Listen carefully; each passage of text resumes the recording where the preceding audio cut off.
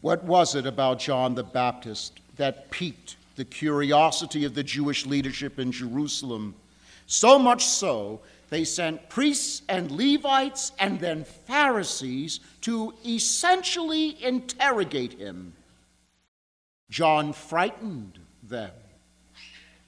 It is important to remember that in the Judaism of this time there was a palpable expectation that the Messiah's arrival was imminent. There had already been false messiahs that were able to draw the support of segments of the population, which terrified the Jewish leadership as well as the Roman occupation forces. There was a legitimate fear that a violent uprising under some charismatic leader claiming to be the Messiah would be met with swift and merciless Roman retaliation and even stricter controls on the Jewish population, possibly threatening the very existence of the temple itself.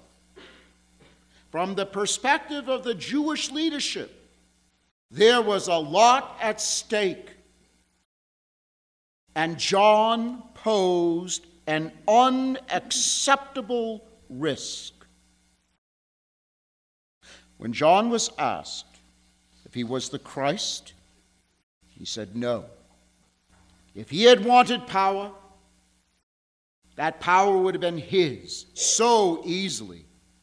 But being faithful to the mission that God gave him to be the forerunner of the Messiah was more important. He was asked if he was Elijah. Now why? Remember, according to Scripture, Elijah did not die. He was assumed into heaven. The prophet Malachi tells us in his book, chapter 3, verses 23 through 24, that Elijah was to return at the end of time, often referred to as the day of the Lord, to prepare the people for the arrival of Messiah. And to this very day, in Jewish households, on the Shabbats, on the Sabbath day, a special place at the table by observant Jews is made for Elijah, and even the front door will be unlocked and cracked open so Elijah can come in.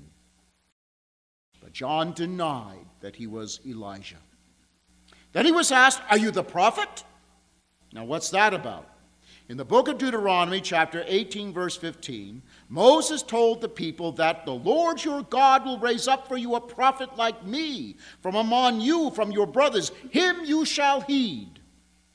God confirmed this in Deuteronomy chapter 18, verse 18. I will raise up for them a prophet like you from among their brethren, and I will put my words in his mouth, and he shall speak to them all I command.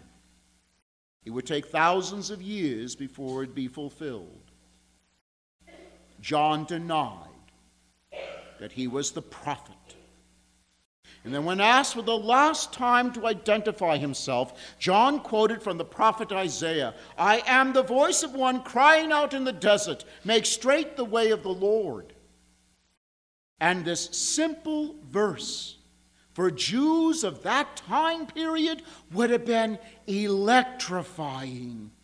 It would have released all kinds of images in the minds of a biblically literate population, that the Lord is coming to deliver the poor and the oppressed for whom God has a special love, that the Lord will pour out his Spirit upon his people, that the Lord will restore Israel and come into Jerusalem as king, that the enemies of Israel will be destroyed, that the gift of mercy will be open to all who believe, and the Messiah will bring all the nations to the knowledge of the one true God.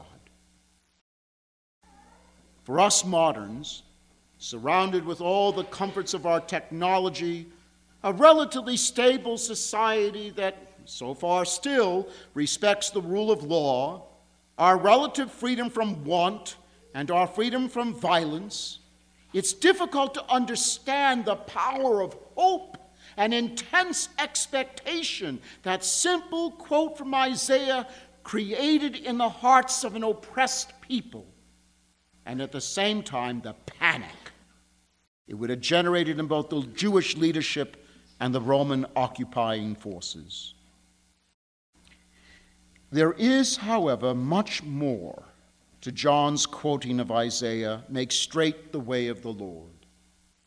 At one level, John is referring to an ancient tradition that when a king was about to visit a village, everyone would go out and make sure that that stones and other debris on the road were removed. If the road were made of cobblestones, they would be diligently swept and the curb tidied up.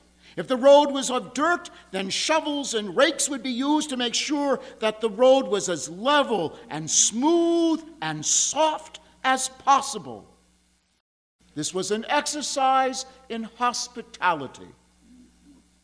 But at another level, there is the call for one to make straight his or her heart, to clear out all the debris that is accumulated in one's soul from spiritual and moral neglect, to make his or her interior life clean and tidy.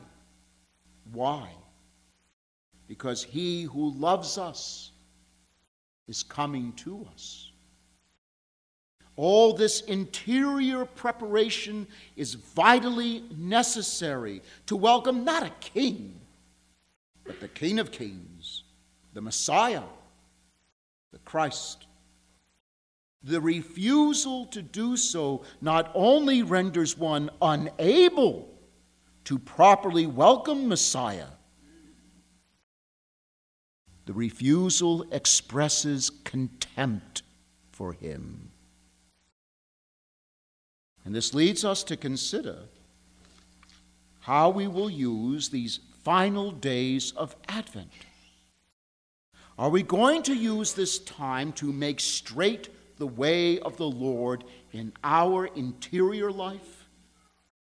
Are we making the effort to do a spiritual cleaning? Some might object and say, well, Father, this is Advent, it's not Lent. True.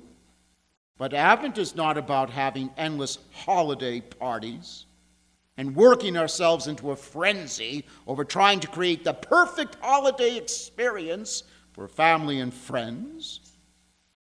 It's about using this short period of time to prepare for the arrival of the one who loves us so deeply, so fully, so completely.